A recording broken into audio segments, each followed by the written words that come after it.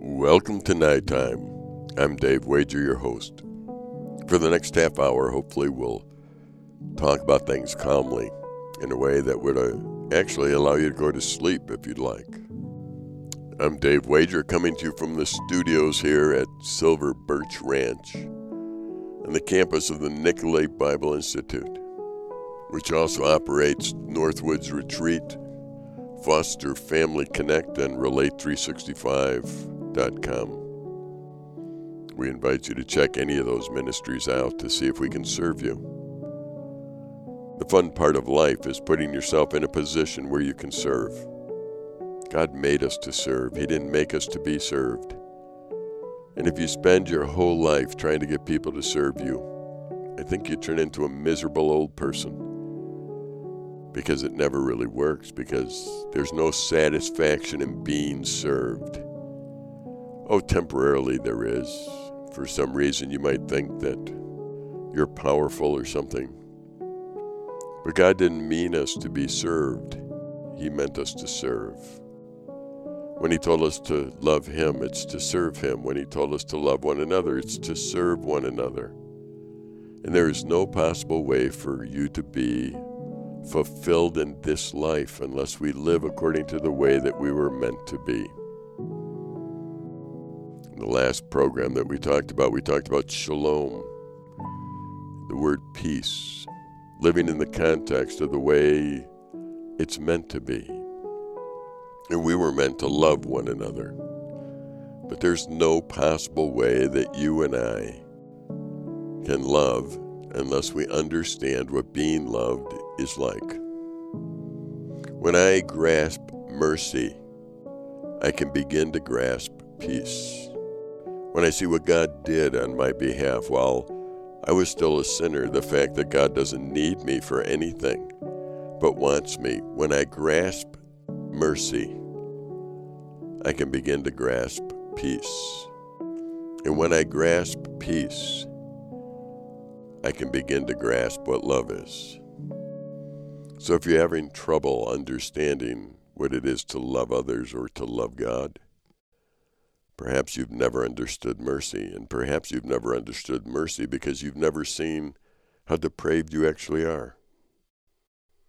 Those who understand their own depravity, they understand mercy. Talking to young people when they don't have a great appreciation for mercy, it's because they've never actually seen their own depravity. They haven't seen what God sees in their life. They don't realize what it means that while we were still sinners, Christ died for us. There was one time when the Apostle Paul was still Saul. He was actually persecuting those who were Christians. He thought he was a pretty good guy. Till one day on the road to Damascus, he was struck down by the Lord. And eventually he realized his sinful ways. And if you read the Apostle Paul, you read a lot about mercy and grace. He understood his depraved condition. He understood what mercy was about. I think those who have grown up in the church, those who particularly have a personality like mine where I was compliant as a child, we have trouble grasping mercy and grace because we're not mass murderers. We haven't done anything that's totally evil. We actually listen to our parents. We listen to the government. We drive the speed limit. We don't understand what depravity really is. And until we do, until I get to the point in my life where I understand how depraved I am, I can never be awed by mercy. So if you tonight are listening and you've never been awed by God's mercy, I don't think you need to listen to this anymore. I think you need to read the scriptures and you need to look at yourself and understand the depraved condition you actually have been in and are in and what God actually offers you. Now you'd be amazed at His mercy. And His grace becomes all that more meaningful as well, because it's not just not getting what you deserve, it's getting far more than you deserve. When you grasp mercy, you begin to grasp peace. And when you grasp the idea of peace, you begin to grasp the idea of love. We have to keep asking ourselves how it's meant to be and adjust our lives into that context. And you and I were meant to be in a relationship with God. So that's the foundational brick to everything. If I am not in a foundational relationship with God, if that isn't the first thing that happens in my life, then I'm not prepared for everything else in life. It's kind of like trying to build a building with no foundation. Let's just put a wall over there and the roof, and let's put the bathrooms there, whatever it might be within the building. But there's nothing to hold it up. We get so consumed sometimes with the building, the parts you could see, that we forget the parts you can't see and the importance of them. In Luke chapter 12, starting with verse 13 to 21, there's a story that Jesus tells of the rich fool. I know I've mentioned it before on Nighttime, but Nighttime's gone for several years. I'm sure I'm going to talk about Bible stories more than once. Let me read this passage to you and then talk a little bit about it. Someone in the crowd said to him, "Teacher, tell my brother to divide the inheritance with me." But he said to him, "Man, who made me a judge or arbitrator over you?" And he said to them, "Take care lest you be on guard against all covetousness, for one's life does not consist in the abundance of his possessions." And he told them a parable, saying, "The land of a rich man produced plentiful. And he thought to himself, 'What shall I do? For I have nowhere to store my crops.' And he said, 'I will do this. I will tear down my barns and build larger ones, and there I will store all my grain and goods. And I will say to my soul, Soul, you have ample goods laid up for many years. Relax, eat, drink, be merry.' But God said to him, 'Fool, this night your soul is required of you. And the things you have prepared, whose will they be? So is the one who lays up treasure for himself and is not rich toward God.' All men think all men mortal but themselves. And the danger which haunts us through life of all things is most unreal to us, according to the Biblical Illustrator. Let me read that again. All men think all men mortal but themselves. And the danger which haunts us through life is of all things most unreal to us. Here the rich man is totally consumed with keeping things for himself, making sure that he's comfortable, that he can relax and eat and drink and be merry. He doesn't realize that he's not going to have a day to do that he spent his entire life putting these things away so that he could enjoy a moment in time to relax, eat, drink, and be merry. But he's not going to, because his life will end. You and I know that life ends. I've never spoken to anyone who doesn't know that. However, I've never spoken to anyone that says my life could end today and really mean it and really lives that way.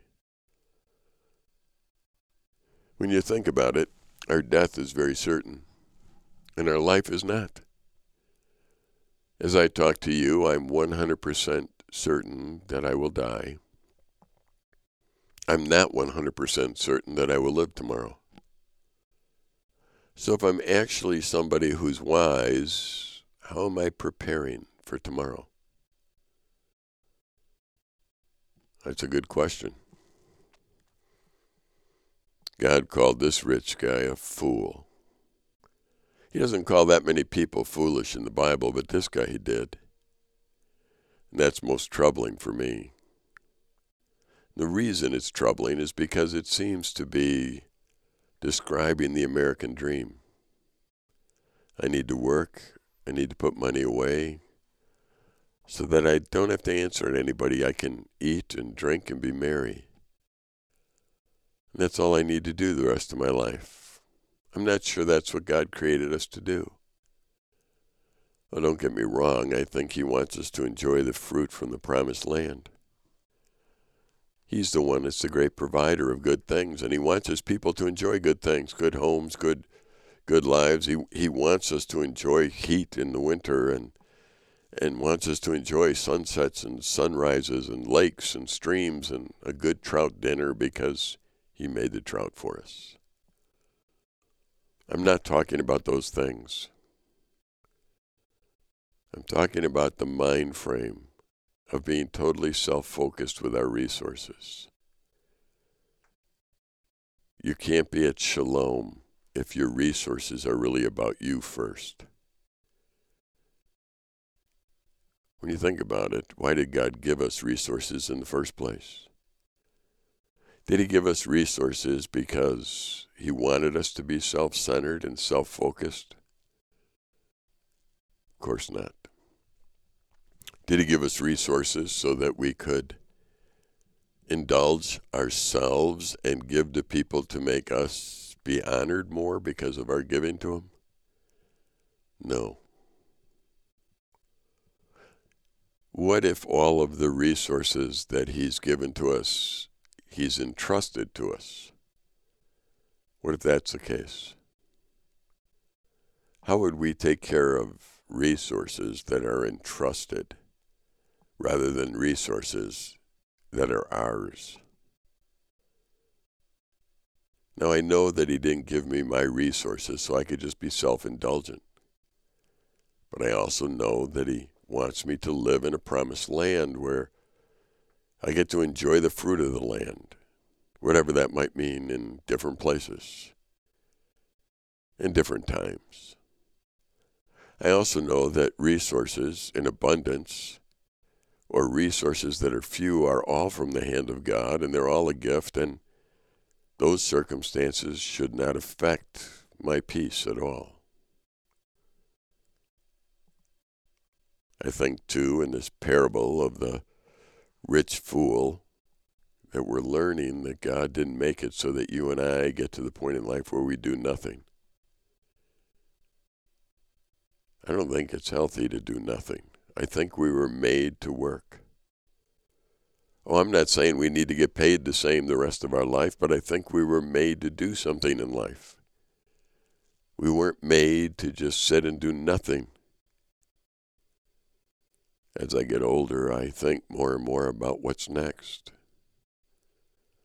Of course, I don't know what's next. I do know that your body doesn't get stronger in this earth, that I probably will not be training for an Olympics in the future. I really don't know what to prepare for as far as the physical side of earth.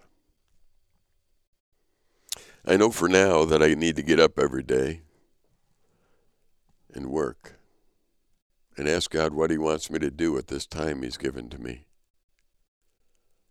I know that this is his time and not mine. That the time that he gives me as a resource shouldn't be all about me. It should be spent representing my King. I'm an ambassador. I'm a servant. And a servant and an ambassador is not about themselves, but about the King. The resources that I have, they're really God's. The resources are not about me. They're not about self-indulgent. They're not about being self-centered. They're really about God, his faithfulness. What am I to do with my resources? Oh, I understand it could be that I'm going to live to be 120 years old and I'm going to need those resources to be in an assisted living facility for about 20 years. Or it could be that I'll leave this earth rapidly like my father, my earthly father. And I won't need a dime because I will have worked and been paid until the day I leave. We don't know what the answer is for that. I do know that I won't be here forever. I do know that the resources God has entrusted me with, He's entrusted me with. They're not mine. The time that He's given me, He's entrusted me with. This deep voice that you're listening to, He's entrusted me with. These are things that I need to use while I'm alive to honor and glorify Him. And one day I won't be here anymore. As biblical illustrator said, all men think, all men mortal but themselves. And the danger which haunts us through life of all things is most unreal to us. If you're setting your life up so that tomorrow you can be okay, I just want to warn you that you might not have tomorrow. And you and I need to adjust our lives according to the realities of life.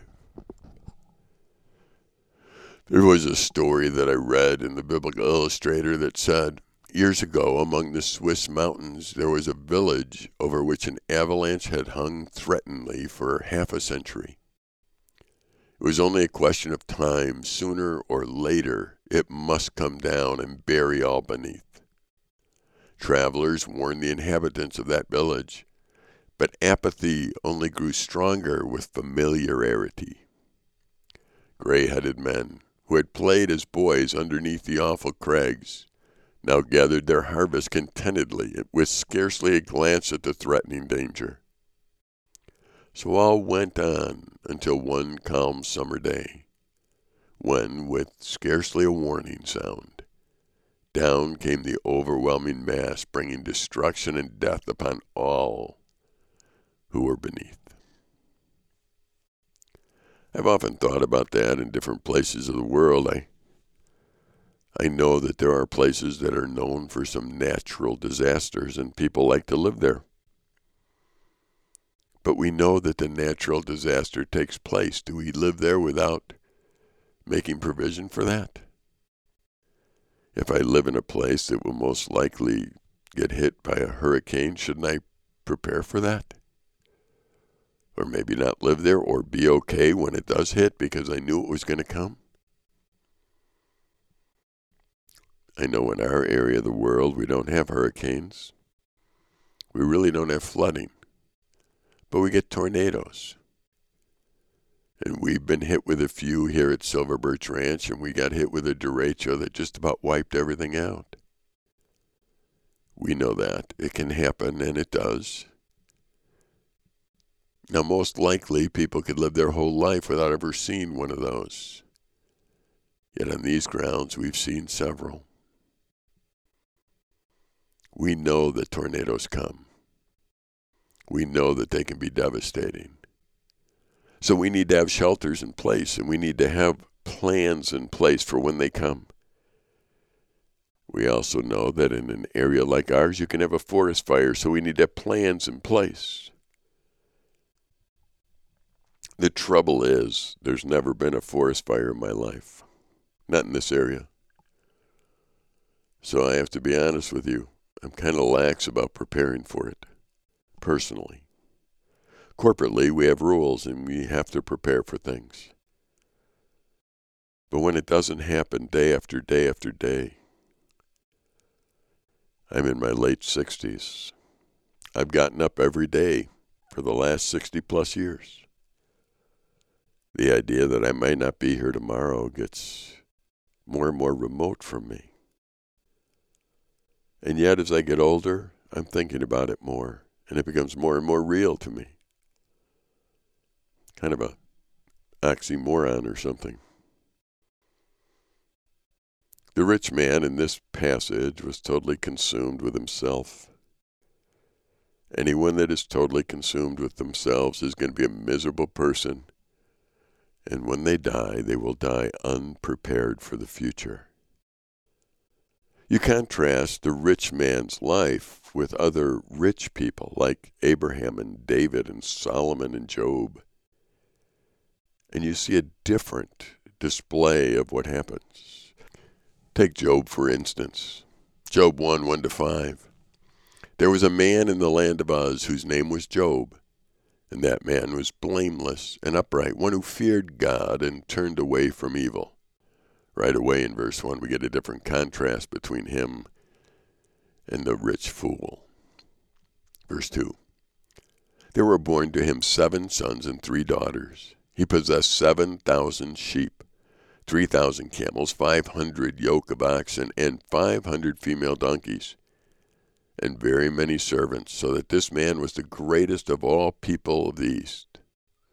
His sons used to go and hold feasts in the house of each other on his day, and they would send and invite their 3 sisters to eat and drink with them.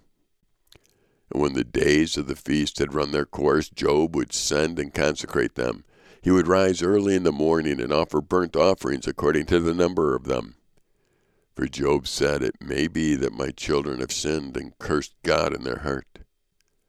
Thus Job did continually. Job was a guy whose family was put together.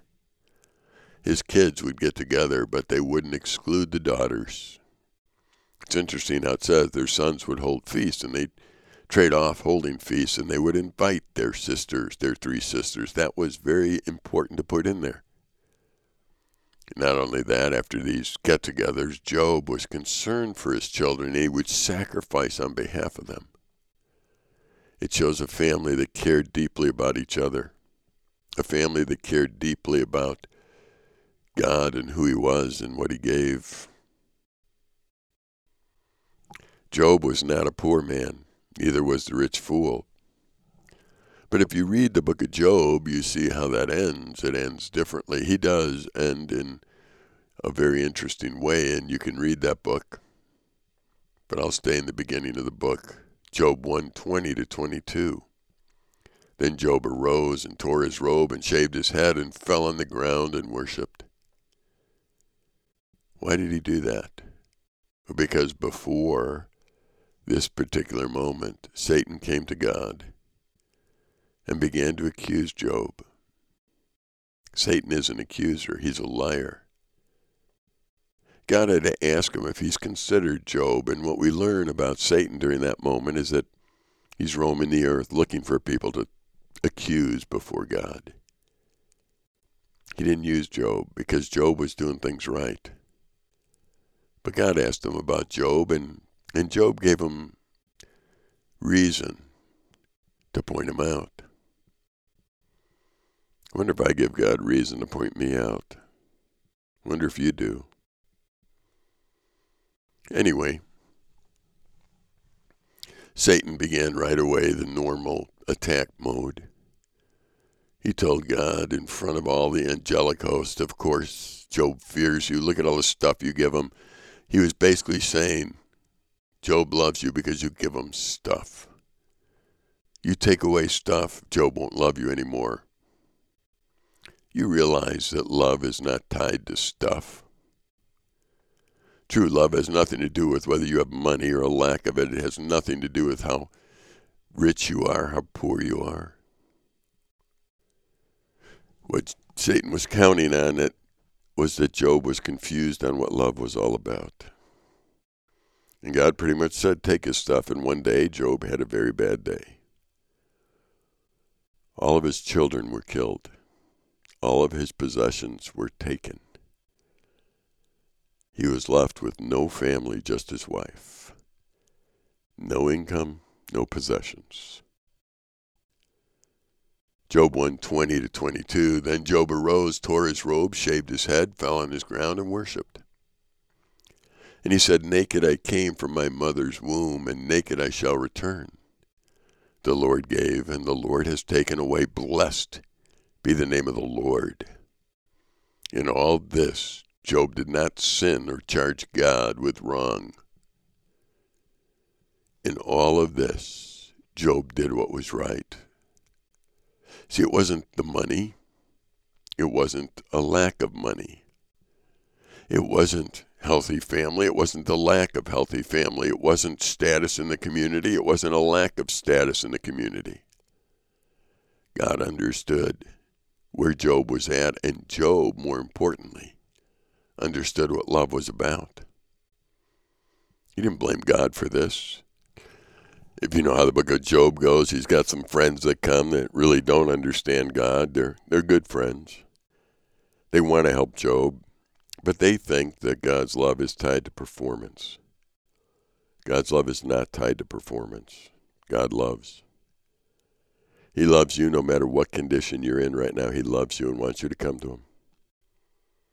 And as the war goes on, he's going to want Satan to get into each of our lives and confuse what's important and confuse where we get our peace from. His friends didn't understand that. He was getting advice from people who didn't know God, which is a very dangerous thing, but he held his own.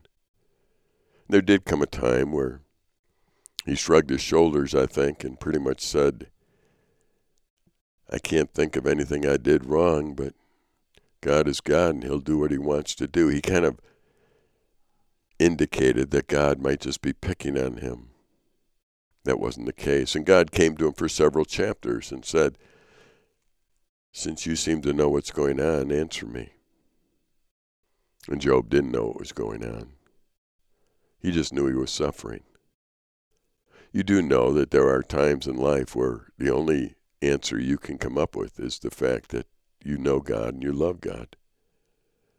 In Job 42, finally Job answered the Lord after 3 chapters of the Lord asking him questions. He says, I know that you can do all things and that no purpose of yours can be thwarted. Who is it that hides counsel without knowledge? Therefore I have uttered what I have not understood, things too wonderful for me, which I did not know. Hear, and I will speak. I will question you, and you make known to me. I had heard of you by hearing of the ear, but now my eyes see you. Therefore I despise myself and repent in dust and ashes. What happened is that Job came and said, I began to think in terms that I shouldn't. And he confessed that to God. Remember the shalom we've been talking about? It comes from understanding our depravity, our own sinful condition, and coming to God. And when we come to God with that, the peace that passes understanding is clear. You can read the rest of the book of Job. You find out that after Job went through this, that God restored him double what he had. It really wasn't about the money or the lack of money or the health or the lack of health. It was really about where you find your peace from. It wasn't from money, it wasn't from family, it wasn't from status, it wasn't from health. The peace comes from doing what God has you to do today. Living in God's mercy, being awed by his mercy, being awed by his grace. And as I am awed by his mercy and his grace, I have peace that passes understanding, and I also have love for God and a love for those around me. It's important that I put life into the right perspective. Well, one day you and I won't be on this earth anymore. Perhaps this recording will still be around somewhere, but I might be long gone. And I have recordings of people all over the place that aren't around anymore, and they're just rotting away. But the Word of God, that lasts forever. Stay in the Word of God. Know what he says. Respond to him. Shalom, my friend. Shalom.